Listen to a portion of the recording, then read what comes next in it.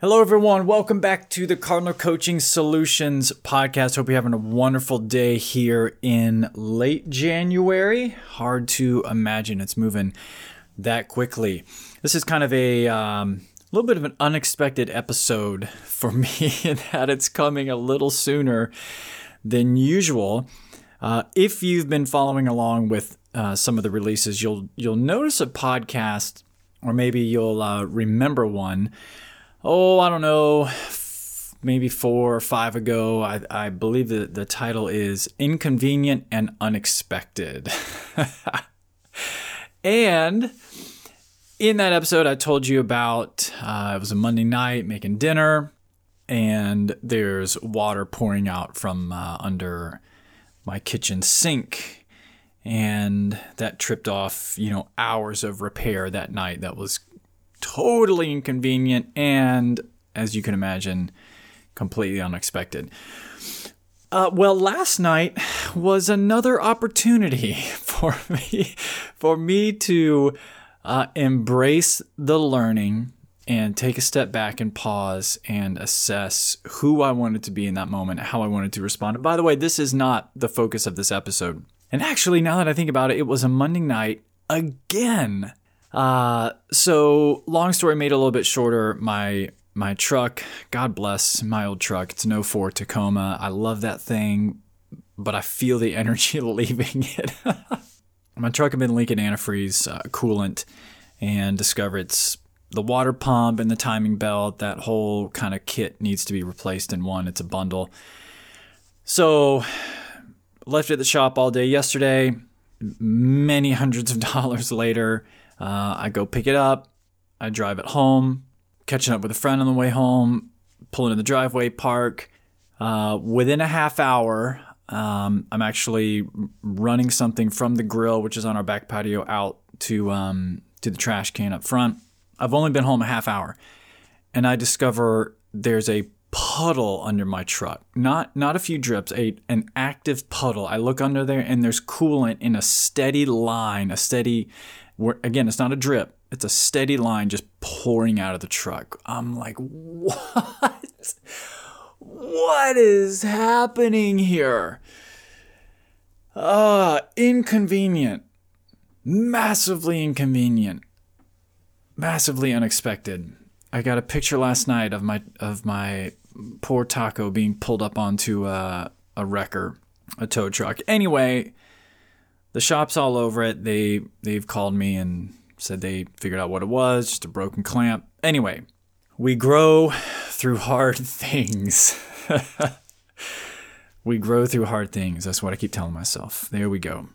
The title of this episode, There Are Answers in Montana. I have to give a shout out to my dear and wonderful friend and brilliant coach, Terrence Coel.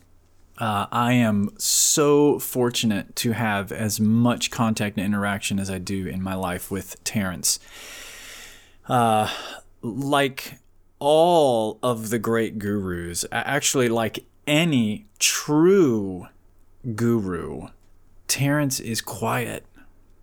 He's not loud. He's not all over a YouTube channel or a feed. He's hard to find, and yet his depth and breadth of wisdom just astounds me. I love it. I love it. He and I were having a conversation a week or so ago, and often we'll just kind of get excited about the energy of our conversation. Our hearts are aligned in many ways. And I think in this conversation we were talking about the power of discomfort or the power of the unknown to dredge up new awareness for the human psyche, the human soul and person.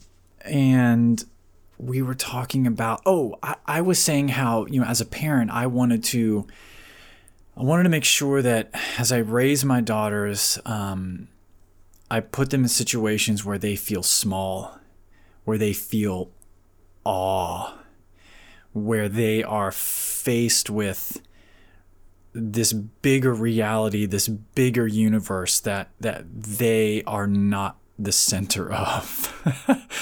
And I say that with all of the love in my heart.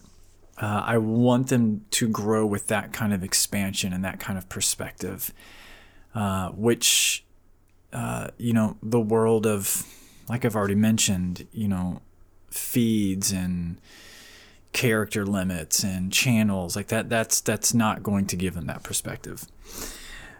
And anyway, out of that conversation, of course, we're talking about, I probably mentioned something like, I want them to see the Grand Canyon. I want them to see Yellowstone. I want them to just be in places where they see awe. I want them to see a night sky that feels like they could almost touch the stars, which they're not going to experience that in suburbia. And out of this, Terrence made this comment. And again, maybe I haven't set it up that well. I don't know exactly what segued into it, but he said, man, there are answers out in Montana. And we both instantly just laughed. There are answers in Montana. And here's why we laughed. And for anyone listening who lives in Montana or places like Utah or even Maine, I would say. I had a similar experience to this months ago on a trip. My first trip to Acadia. Please bear with me. I know I'm on thin ice here, but I promise I'm coming back around. When you think of Montana, Utah, Maine, maybe I shouldn't say when you think of, when I think of, I don't think of those places as culture-making places or influencing epicenters. I don't think of them as being upstream. They're not New York City, LA, Nashville, DC Metro. Like, I don't imagine that there are music scenes in those places compared to the second list that I described of these major cities and these major hubs. Those places, NYC, LA, Nashville, DC, they're louder.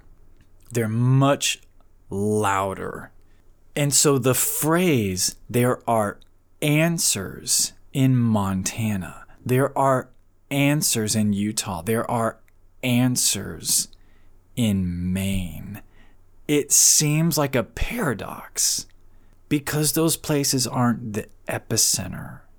I don't think of going to the vastness of Montana to find answers. And yet, I totally believe that phrase. I 100% believe that. There are answers in Montana. There are answers in Utah. There are answers in Maine. There are answers in the middle of nowhere. Because that is where you can finally breathe. That is where you can connect with you. Those are the places where you can do the good work on you. I'm taking a trip this summer to Utah, actually, for that purpose. I have a friend who has a cabin that backs right up to the mountain. It overlooks Salt Lake City. I've never been there, but I'm going. I'm going to go there. We're going to get on some rock climbing. We're going to do some hiking. But I also intend to just sit on the front porch and be and remember that I am first and foremost a human being, much more than I am a human doing. It's a line from Mr. Rob Bell. Human being versus human doing. Or at least that's who I first heard it from. Yeah, I think it was Wordsworth or Frost, maybe Robert Frost, who said something along the lines of, you have to get lost to get found. And maybe I'm paraphrasing it, but I believe there's a lot of truth to that. If you're in a place of feeling like you're not in your place, or there is some other place for you, something just doesn't feel yet fully aligned. Maybe there's been a major life event. Maybe you've got a young family now, and this just wasn't how you thought things would shake out. Maybe, like I said, maybe you've had a major event. You lost a job, lost a relationship, and wondering, this is not the story I would have written. Something feels like it's off, and there's this longing to be found, this longing to feel the familiarity of home. I'm here. I'm where I'm supposed to be. I'm inhabiting the place and posture in this world that I'm supposed to be in. The paradox is that in order to find that familiarity, you gotta go get lost first. You gotta go out into unknown, into unfamiliar. Go get disoriented. Yeah, there's a lot in ancient traditions and cultures that this was a part of becoming.